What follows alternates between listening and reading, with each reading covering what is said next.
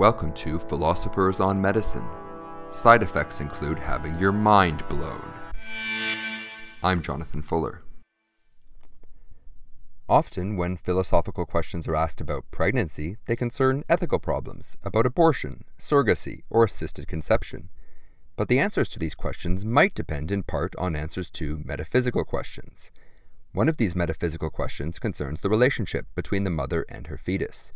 Is the mother a biological container for her developing baby, or is the fetus a part of the mother? It's a question that may have important implications, but it's also one of the big existential questions of life, a question about what it is to be human. Today's consultation is with philosopher Else-Elaine Kingma, Associate Professor in Philosophy at the University of Southampton.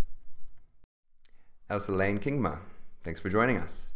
Thank you. So we're going to be talking about the metaphysics of pregnancy, but first of all, what is metaphysics?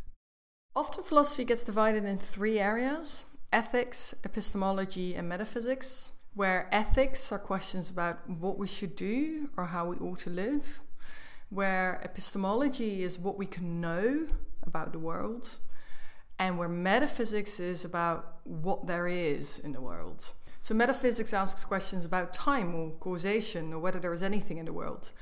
And you might wonder, wait, surely that is what the sciences do. And partially that's true. Metaphysics, of course, started as the earliest branch of the sciences, and sciences will answer many metaphysical questions for us. But there are always questions remaining that the sciences, at least in the mind of the philosopher, only partially answers, and that's where metaphysics steps in. Okay, so then what is the metaphysics of pregnancy? Yeah, so that's somewhat a term of my own invention, but what I take it to be is to ask metaphysical questions about pregnancy. So not ethical questions, not about what pregnant women should do, for example, or whether we can abort fetuses.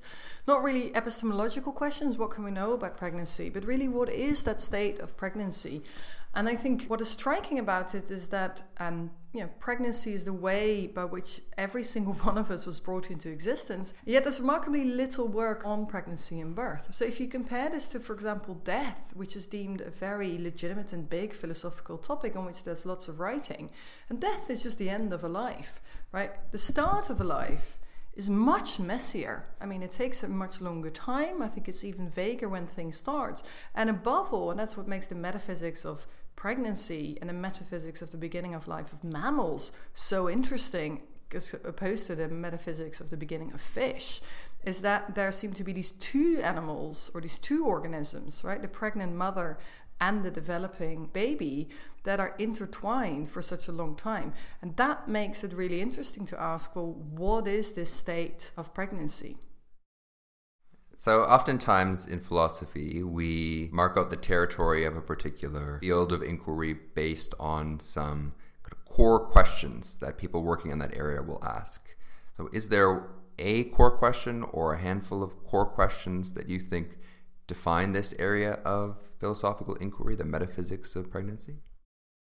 Yeah, what are the core questions for the metaphysics of pregnancy? So for me, I've set up the core question as what is the relationship between the fetus and a maternal organism? I take that to be the core question, but that is only really because the other core question that I think is involved in pregnancy, which is something like, when and how does the developing organism become a human or a person or an organism, or how should we think about that process? That's a question that lots and lots and lots of people have thought about. If nobody thought about that question, I would think that was a core question too. And when you look at that development over time of a zygote into an embryo, into a fetus, etc., right, when interesting things happens there, that's very well described, although not agreed upon. And then what is completely missing is any attention to the fact that in mammals, although not in fish, this process happens entirely in other organisms. So I think in the current state of the literature, our core focus should really be, well, what is the state of pregnancy? And I take that to be, what is the relationship between the fetus and the maternal organism? Okay, then turning to that question, what is the relationship between the fetus and the maternal organism? What are the answers that a philosopher might give? Yeah, so I should add, this is a very new field. So there is a lot more to say, I think, than where I'm starting. But where I'm currently starting is I think it's fairly uncontroversial that the fetus is inside the maternal organism. Actual question to ask is to say, well, is it a part of that maternal organism? Or is it not a part of the maternal organism? And one reason for asking that question is it seems that most people perhaps implicitly have the view that the fetus is inside the maternal organism, but not in any way part of her or even intertwined with her. And that's a picture that seems to be promoted by a lot of our cultural understanding of a pregnancy. And I think there are very good reasons for thinking that actually the fetus is a part of the maternal organism, at least in biological terms, right? Not in various other terms. If you think that fetuses are persons or have souls, it wouldn't be obvious to me at all that the soul of the fetus would be part of the soul of the maternal organism, right? I want to just emphasize there are many further questions you can ask here.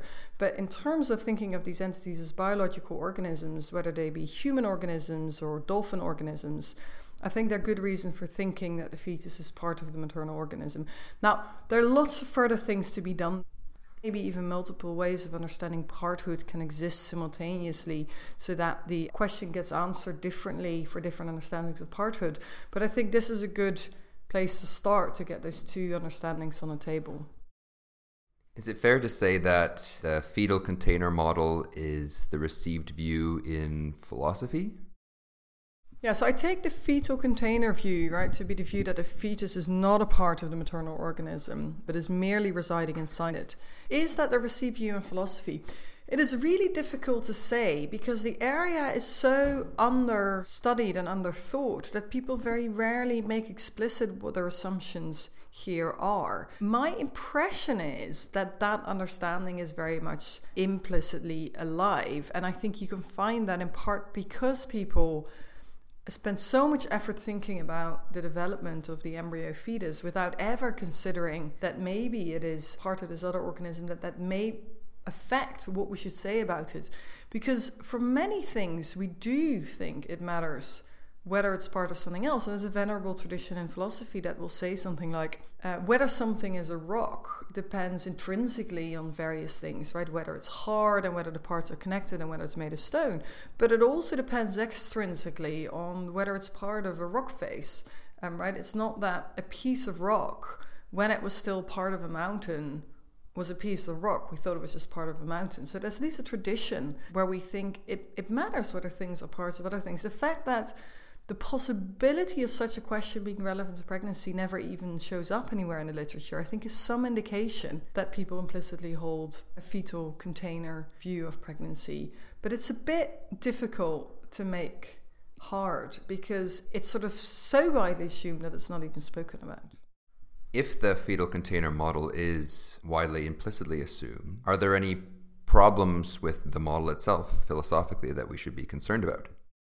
So are there any problems with the view that the fetus is inside but not part of the mother? I mean, yeah, I think that the barest glimpse of the reality of pregnancy just immediately makes you think, how could anybody come up with that idea, right? So kind of statements where you find explicit statements about the relationship between the fetus and the maternal organism, and these statements are rare. But where you find them, right? You sometimes find people saying things like the fetus is merely inside the maternal organism, and they might make a comparison to the way a tub of yogurt sits in the fridge or the way a fish is inside an aquarium. And, it's just evidence. I mean, it doesn't require much knowledge of physiology to know that pregnancy really isn't like that at all, right? It's not this little fetus floating inside a bowl of liquid, but we get this enormous physiological connection between the developing embryo and the maternal organism via the umbilical cord and via the placenta, which a medical audience will know is a very interesting and very complex organ where we get the kind of direct connections between maternal and fetal cells, right? We don't have kind of a membrane separating the fetal parts from the maternal parts. And indeed, when a placenta separates, we have a wound, a pretty dangerous one at that, if things don't happen the way they should. So I think on the face of it, it's a really funny view. It would be just as funny as to say, well, a kidney isn't part of, but merely contained within you. I mean, if you just had a sort of look, you'd think, no, it's a part. Now, There's obviously a lot more to say about this. You can start making arguments back and forth. But I think that the parenthood model has a lot to go for it. In many ways is a much more likely point of departure than the containment model. But given that there's so little explicitly articulated here, there's also very little in terms of explicit arguments of why people would hold the containment view, in which we have this thing that is merely contained within, but not part of the maternal organism. Is it just a topological problem? So is the only problem with the fetal container model that we can't, take out a knife and cut where the mother ends and the fetus begins? Or are there other problems, independent problems, with conceiving of the relationship between the fetus and the mother in this way? How do you establish whether the fetus is part of the maternal organism or not? Well, to do that is you need to have some kind of general conception of what an organism is, and more importantly, how do you determine what is and isn't part of the organism? And, one way you might do that, and indeed not a very convincing way, is by looking at topology in terms of spatial discontinuities. There's some reason for thinking that. There's some reason for thinking that, my clothes aren't part of me, but my skin is. My skin is my boundary, and the clothes are outside that. And on that view, I think it's quite obvious that the fetus is a part.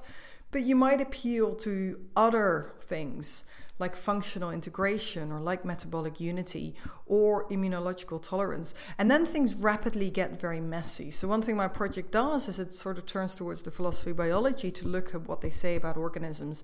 And then what you find is that what they say about organisms is extremely messy, and it's far from settled what an organism is and what its boundaries are.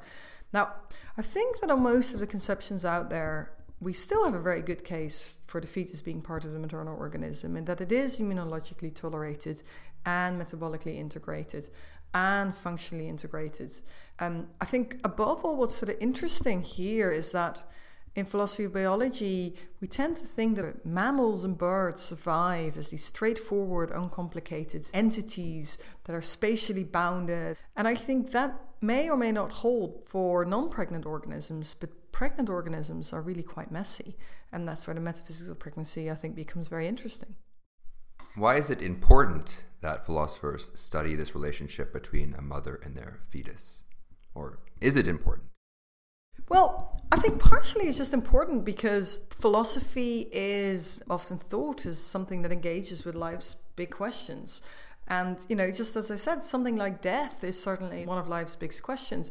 Well, surely birth and our origin is one of life's big questions. Pregnancy and birth is how we all came to be. So I think if we want to understand our earliest beginnings, we want to seriously engage with what this means. It's something that roughly half of us, slightly less than half of us, experience repeatedly as very profound and important aspect of our adult lives. This is the human condition. So insofar as philosophy wants to engage with big and important existential questions, what we are and how we came to be and how we should live our lives, a pregnancy should just be up there, right? As pregnancy and birth should just be up there with death and adolescence and sex and any other kind of big human stuff. So that's one reason I think it's important. Another reason why I think it's important is, so when we ask moral questions in the area of pregnancy and birth, and I should add there, because this area is sort of so myopic in its thinking, that when I think of ethical questions, I do not just think of abortion questions. If we want to answer moral questions anywhere in the world, we want to get our metaphysics right. We want to get that which we are talking about right? We want to get the facts on the grounds correct. If we talk about poverty, we want to have at least our figures of how much poverty there is or how poverty affects people. We want to get that right before we know what we're going to do. And similarly for pregnancy, we want to have our understanding of pregnancy correct before we are then going to engage in the ethical arguments about what should be done about the many questions here. I should stress that doesn't mean that the metaphysics is just going to determine your moral questions, but you do need to get your metaphysics right in order to have a chance. So turning then to some of these other moral questions and other questions of significance to our lives, are there any implications for this question about what the relationship is between a mother and their fetus for the debate about when life begins? Well, I almost don't want to answer that question because I think it is sort of such an intractable question on which there's so much debate, and I think a lot of it is poorly formed, right? So when did life begin? 4 million years ago. It hasn't stopped since. No, that wasn't quite a question we wanted to ask. What we want to ask is, when does a life begin? Specifically, a human life begins. So then we need to start defining what a life or a human life is. And there's so much on this that I don't really want to get into it. That said, I think, yes, the metaphysics of pregnancy might have something to say here, but what it says is not straightforward. It's not just going to give you an answer, but it might give you, on some assumptions, certain constraints on your answer. So if I'm right that the fetus is part of the maternal organism, then if you have the view of a human life, as in a human is this individual with its own boundaries and its own body, which has certain rights, for example, rights to non-interference. Well, that kind of entity begins at birth, because prior to birth, it doesn't have its own boundaries, it doesn't have its own body, it's part of another body, and above all, it can't have a right to non-interference, because a fetus by nature is interfered with the whole time. That's what it means to be part of another body. It doesn't have a self-standing existence that we can, in principle, leave alone and kind of not touch. And so you might think it's got to start before birth, and that seems fairly plausible to me, and at least some conceptions. Then, of course, it follows that if you think that the fetus is part of the maternal organism and a human life or a human person or a human individual starts before birth, that humans don't have all the properties that many people thought they have. So they're not essentially individual. They can be part of other humans. Conclusions we often draw when we become something a human don't hold, right? So many of our human rights, including rights to life and right to non-interference, presuppose that we have separate bodies and that the natural state of existence is that I leave you alone. That relationship doesn't hold between the fetus and the maternal organism. Right? The maternal organism cannot not interfere with the fetus. So many of the kind of quick inferences we might make from being a human to having certain rights or other kinds of moral conclusions seem to be predicated on a view of humans that cannot be applied. And so that means either you think humans start at birth and you keep your frameworks as they are, that's easy but probably incorrect and non-palatable, or you think things happen prior to birth, but then if you take pregnancy seriously, you realize that certain moral structures aren't actually applicable to humans, not to all humans. So just to finish that off, right, so we're not going to get some straightforward answers, but given other assumptions, I think you can get certain constraints. And that's maybe also a reason why the fetal container model is implicitly so popular, because it avoids this mess. Once we have the parthood view and you don't have this independent existence anymore, lots of things might have to be revised. Are there any other interesting or important ethical implications that follow or are related to this question, what is the relationship between a fetus and their mother? Yeah, so once again, right, it's early days and a lot of this can be made hard. And I should say in general, right, an ethical conclusion is never going to follow from a metaphysical argument without other assumptions and arguments. But that said, right, if you kind of wonder, well, how might this change our views on some things? One thing to think of is, for example, surrogacy pregnancy. So the way we now treat surrogacy pregnancy, often morally and legally, is very much in this containment view, right? We have an egg and a sperm and they form a zygote, an embryo, and that is the human. And now where we place the human, right, in which womb we let it develop, doesn't really matter. It's a bit like, do we put it in this house? Do we put it in that house? And we very much think of surrogate pregnancy as offering a service, right, as renting a room and board, maybe. If you think of the fetus as a part of the maternal organism, we might see that somewhat differently, right? We might see the giving and the implantation embryo as having something that becomes a part of a body, just somewhat in the way that if I donated my kidney to you, we'd think that the kidney would be part of your body now and I probably can't claim it back. And where, of course, then at the point of birth, unlike in a kidney transplantation, right, a part becomes a thing in its own right again. Under such a view, we might well think of some aspects of surrogacy a bit differently. So we might think about it less as kind of providing room and board or providing a labor, but we might think that it has at least some elements of the sale of body parts or just the production of children that we then sell. Just as much as if I get a sperm I then use that to produce a child that's ordinarily seen as my baby. So thinking about the metaphysics of pregnancy might result in slightly other ways of thinking about pregnancy that might well influence some of the social and moral ways in which we think of some aspects of surrogacy, which is not to argue against them. I mean, humans have been producing babies and selling babies, indeed, for all sorts of purposes throughout history. So stressing my early point that the metaphysics doesn't determine the ethics, right? I don't think this determines anything about whether surrogacy practice is right or wrong. Again, you need lots of moral assumptions in conjunction with metaphysical views on how things are. To think that thinking about the metaphysics differently might change for some people the kind of moral arguments that they think might be relevant here. So another kind of thing where maybe some of this matters is if you think of the kind of moral questions, unlike the abortion question, that pregnant women face on almost a daily basis, and that are also very serious, right? Should I drink? Should I smoke? Should I eat healthily? How healthily should I eat? If I'm very constrained in my social circumstances as opposed to, middle-class people worrying over a glass of wine, and I have very limited resources. Should I spend it on healthy food or folic acid, or should I spend it on other things? And people also worried us in terms of, should we punish pregnant women that do certain things to a severe extent? And I think one thing where maybe thinking about the metaphysics might help is that we struggle to capture these things under our normal moral and legal notions, in part because the fetus and the mother are entwined in this really unusual and intricate way, right? So there's a big difference between deciding to put alcohol in my baby's bottle, which I can refrain from really easily, right?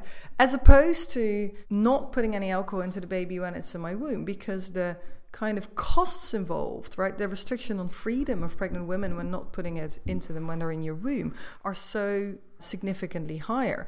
And we very quickly tend to think of pregnant behaviors as if it was this other affecting behavior, whereas it has many of the markers of self-affecting behavior. And I think possibly the metaphysics of pregnancy might help you think about this. So if you might think of pregnancy or as the future baby as being kind of grounded in the same organism as the future mother, one way to think of a pregnant person is somebody who has two futures. And so you might think that she has obligations towards her fetus, much as she has obligations towards her future self. You might think that those obligations are indeed very demanding, but because there are self-regarding obligations that have to do with your own body, you might also think they are not the kind of obligations that call for punishment or outside interference to the same degree that obligations toward physical others might have. So possibly taking seriously the state of pregnancy might also better help us think of what to do with those intractable moral questions that arise in pregnancy, which genuinely arise out of the fact that pregnancy is not like ordinary relationships between physically separate people. Well, I've really enjoyed the discussion, so thanks for sitting down with me. Thank you very much. To hear more Philosophers on Medicine, visit www.philosophersonmedicine.com or find us on iTunes or Google Play.